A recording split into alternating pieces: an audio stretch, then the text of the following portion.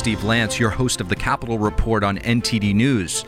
If you have not done so yet, please hit that subscribe button to stay up to date with all of the latest news coming out of the nation's capital and beyond. Inflation is on the rise again. After a small dip in April, new data from May is revealing that inflation is surging higher than what was expected.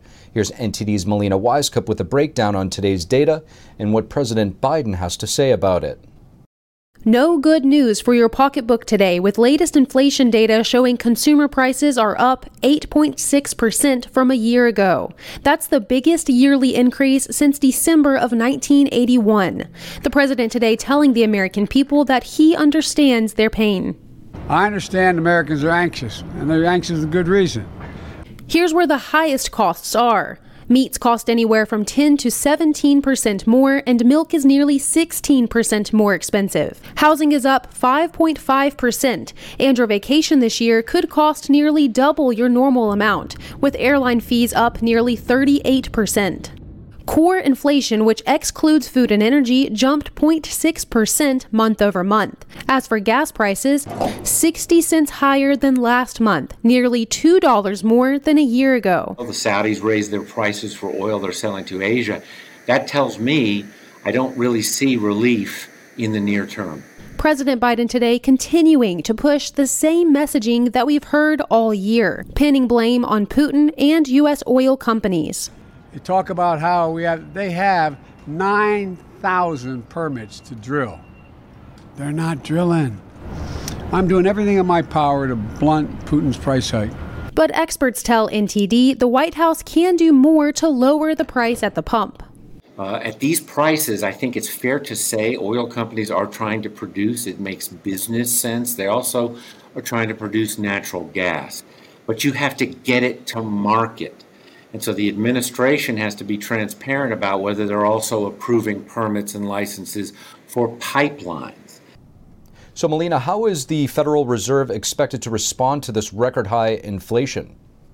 Steve, the Federal Reserve is expected to raise interest rates by at least 50 basis points this month and next month. Now, some economists are predicting and expecting the Fed to raise interest rates by as much as 0.75%. Now, what appears to be certain here is that the Fed will continue to raise these interest rates, but what's uncertain is whether or not we've seen the peak of inflation. Steve, back to you. The latest consumer price index released today shows inflation still on the rise. What does this mean for the economy overall? David Brat is a former congressman and is currently the dean of Liberty University's Business School. We're happy to have him on to discuss. Dr. David Brat, thank you so much for joining us on the Capitol Report. You bet. Thanks for having me. David, the CPI was just released, jumping to 8.6%. This is the highest since 1981. How do you see the consumer price index here affecting the overall economy? Yeah, well, so the CPI is the measure of inflation. Inflation is not when oil prices go up or formula goes up. It's when the overall price index for the entire country goes up. And so obviously it's devastating, right? It's a hidden stealth tax. If it's going up by about 10%, you're getting a 10% hit there on your spending. And then in addition to that, that's causing the stock market all sorts of grief. And so we're almost in bear market territory there. The market's down about 20% from its highs. And then going back to Milton Friedman, he won the Nobel Prize for inflation and his monetary theory way back in the 60s before the politics went bananas. And he said correctly, inflation is always and everywhere a monetary phenomenon. And so just a couple months ago, the Fed was still printing 24% increases in money supply. Then it went down to 12, but it's not down to 12. It's still 12% increasing the money supply. And so they should be increasing the money supply by the amount of GDP growth you have, which is only about 2%. So they've been printing way too much money. So then you get the inflation. And then Friedman said it's very hard to detect how long the lag is. That will determine how long we're going to live with this beast. But he said anywhere from 6 months to a year and a half. And so this thing is not going away anytime soon. And it's the number one issue in the polls that is giving many middle income folks some just terrible life choices at the dinner table between food, medicine. You've read all the stories, right? They're filling up the gas tank to go to work. So it's devastating. David, if you could advise the president, what would you suggest as to how to turn this thing around? Yeah, well, my advice is always don't put us in the ditch in the first place. And so, he just reappointed a Fed chair who put us in the ditch. So, you got to scratch your head at that. So my counsel to him is way too late in the game. But, the Taylor rule, John Taylor, who's the greatest monetary guy now out at Stanford, he took over from Friedman, says the interest rate, the Fed funds rate should be at about 7 or 8%, right? So then your car loans are 10%, your mortgage is even higher if you really want to slow this thing down. So they got to do more than this half-point increase. They're going to have to do a couple full percentage point increases in the interest rate. You first have to get rid of inflation because you're messing with the entire price system of the country. We are rich for the last 200 years because we've chosen to use the price system, otherwise known as free markets or capitalism. But the left hates that, to run our economy. But that's the source of our wealth. And so the interest rate is the price of money, right? It's the amount you got to pay to have money. And so we just distorted the interest rate. The main price in our economy, as I just said, for a decade was zero interest rate policy, which is totally artificial. So you got to end that. And then if you're the president, you should be focusing on K to 12. Getting all the from the poor kids all the way up to the high income kids into technical education. So they're skilled up and ready for this advanced economy that they're all going to live in. And we're doing nothing of the sort. So we're in for some tough times. Dr. David Brat, thank you so much for joining us. Thank you. Anytime. God bless.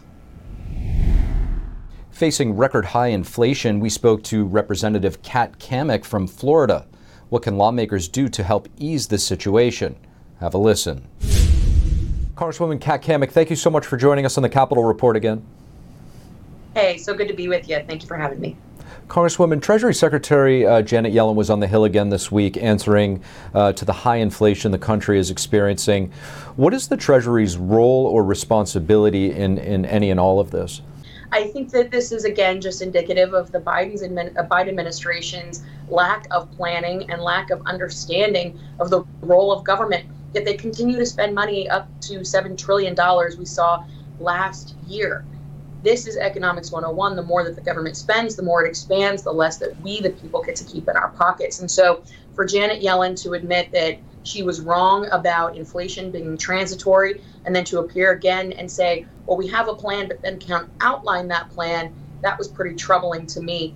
And if the government were smart, if this administration were going to take an aggressive role in tackling inflation, which is crippling everyday American working class families, they would get out of the way. They would stop spending money. That is what is driving this. They have a regulatory environment that is not conducive to business. And so we need to get government out of the way. We need to let the free market system work. And the more that we tinker, the more that we see the Treasury getting involved, the more that we see the Fed increasing rates, we're seeing more and more likelihood of an upcoming recession. And to your point, Congresswoman, she's also said that she believes that inflation is here to stay. Has the damage already been done, or do you think there is a pathway out of this? Well, you look at the numbers. In July of last year, inflation was about 1.7%. Today, it's over 8.3%. This is going to continue to get worse as government continues to spend. When she says that it's here to stay, it's not something that we cope with. It's something that we need to take an aggressive stance in modifying and changing course. And to what I was saying earlier, how you do that is you stop spending government money, the people's money. We start cutting programs. We start living the way that everyday Americans have to, and that's within a budget. It would be nice to see the Democrats put out a budget. They have yet to do so. And this is something that is going to continue to hurt business, hurt our economy, hurt working class families and seniors if we do not get it under control. It's not something that we should anticipate being here for the long haul. But under this administration, I fear that will be the case. What are you hearing on the Hill in terms of gas prices? Is there anything Congress can do to reverse this record-breaking trend? You know, when you look at what this administration has done, they failed to authorize a single permit for any domestic production. We also are seeing the regulatory environment strangle our existing businesses and lines of production out of business. It's creating a lot of uncertainty, but more importantly, volatility in the market. And from a business standpoint, when you look at the price of diesel, for example, when it's swinging so violently from one day to the next, it's impossible to plan long term, heck, even run a business for a week or so. And so we have a real challenge in addressing this. It also doesn't help that we have the Speaker of the House who is saying that she will not bring our domestic energy independence bill to the floor. In fact, she's rejected it 6 times.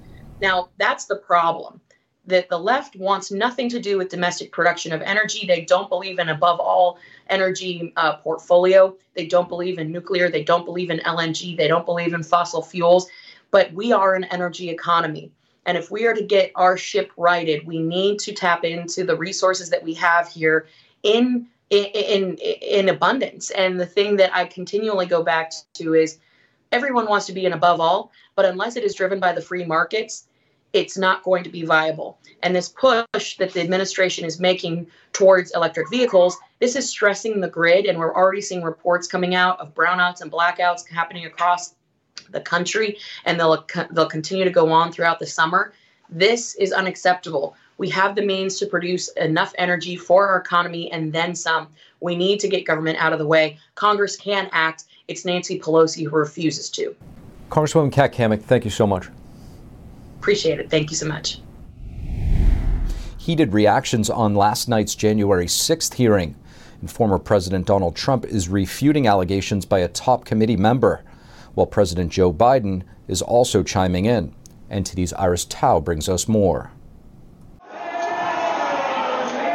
Footage and testimony played at the first primetime January 6 hearing have drawn mixed reactions. Democrats say they have laid out facts about former President Donald Trump's role in what they called an insurrection. This is his own attorney general, the White House counsel, his daughter, for Pete's sake. But the person in the center of the spotlight is firing back. Making a flurry of posts on Truth Social, Trump accused the panel of being a, quote, political witch hunt. He also reacted to some of the most high-profile testimonies at the hearing, including one from his daughter. I respect Attorney General Barr, so I accepted what he was saying.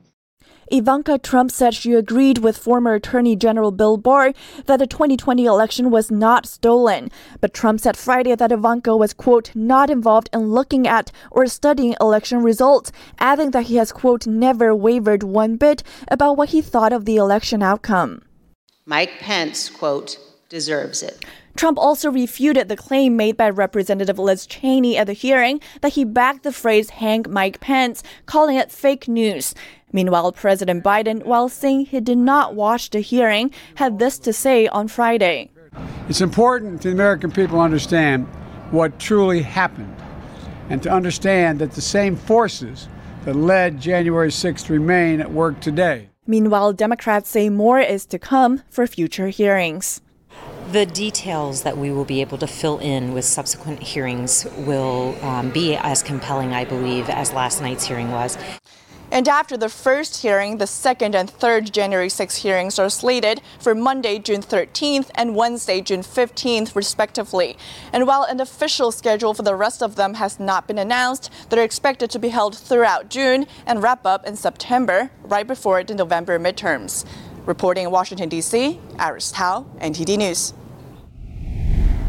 Following the first primetime hearing where the committee highlighted certain parts of January 6th, we have member of the House Judiciary Committee, Congressman Andy Biggs, with us to discuss. Arizona Congressman Andy Biggs, thank you so much for joining us in the Capitol Report. Thank you. Thanks for having me. Congressman, the primetime hearings on January 6th last night, did you learn anything new? Were there any big takeaways for you? No, there really wasn't anything new. I didn't think. Kind of a slow-moving, production, if you ask me. Congressman, as a member of Congress, a member of the House Judiciary Committee, how common is an evening hearing like that that we saw last night? It's not unusual for us to start a hearing at 10 a.m. and conclude it at 10 p.m. What is unusual is to hire an ABC producer to come in and try to spice it up and turn it into an extravaganza. And that's the only thing different, I think, from normal. Normally, we just do our work and move on. Congressman, there's been a lot of discussion about whether or not this is an unbiased committee. There are technically 2 Republicans there. What are some of the questions you would have liked to have heard asked or have answered regarding that day? Well, ultimately, what we need to find out is why didn't Mayor Bowser and Nancy Pelosi accept the proffered and authorized 20,000 National Guards troops from President Trump? I don't know if we're going to find that out, but 4 people testified to this committee that he made that offer. The second thing I think that's so important is why are they not releasing tapes? Why are they selectively releasing video? I mean, even the video that we saw last night is almost identical to other video that's been leaked over time. They just maybe took it from a different angle. There are supposedly 14,000 hours of video. Why are we not seeing all of that? And then the third thing is, why are we not bringing in the FBI and those who concluded that there was no collusion between President Trump and any of these rioters? So, I mean, there's a whole host of things that deal with that I think have got to be revealed. And then, I think there's a lot of individual cases that we look at and we just say, what's going on there? And then I would like to know what's going on with the January 6th defendants and why they've been held, some of them for almost 15, 16 months without a trial. Congressman, will these hearings ultimately have any impact on the upcoming midterms or even the 2024 presidential election? I don't think so. I think the reality is most Americans have moved on, and why have they moved on? This is because, in fact, polling indicates that most people don't even think President Trump's responsible at all anymore for this. But when you start examining things, I think people get concerned like I do. I pay $90 now to fill my car up with gas. I'm buying product for paying the same price, but they've either reduced the number of tortillas in the packet I get or the size of the tortillas, which blew my mind when I bought a pack last week. And I think that's what people are concerned about. They're really concerned about inflation. They're really concerned about energy prices, the economy. They're looking at the border and they're saying, what is going on here? They're concerned about high crime rates. They're concerned about our declining prestige internationally. And there's a whole congeries of things that people are concerned about. But most people are not concerned with a riot that took place at the Capitol on January 6, 2021. Congressman Andy Biggs, thank you so much for joining us. Thank you. Thanks for having me. I just want to thank everybody for listening to this episode. If you enjoy our content, please leave us a rating and a review, as it really goes a long way in helping us spread the truth. Until next time, I'm your host, Steve Lance at NTD, and we'll see you soon.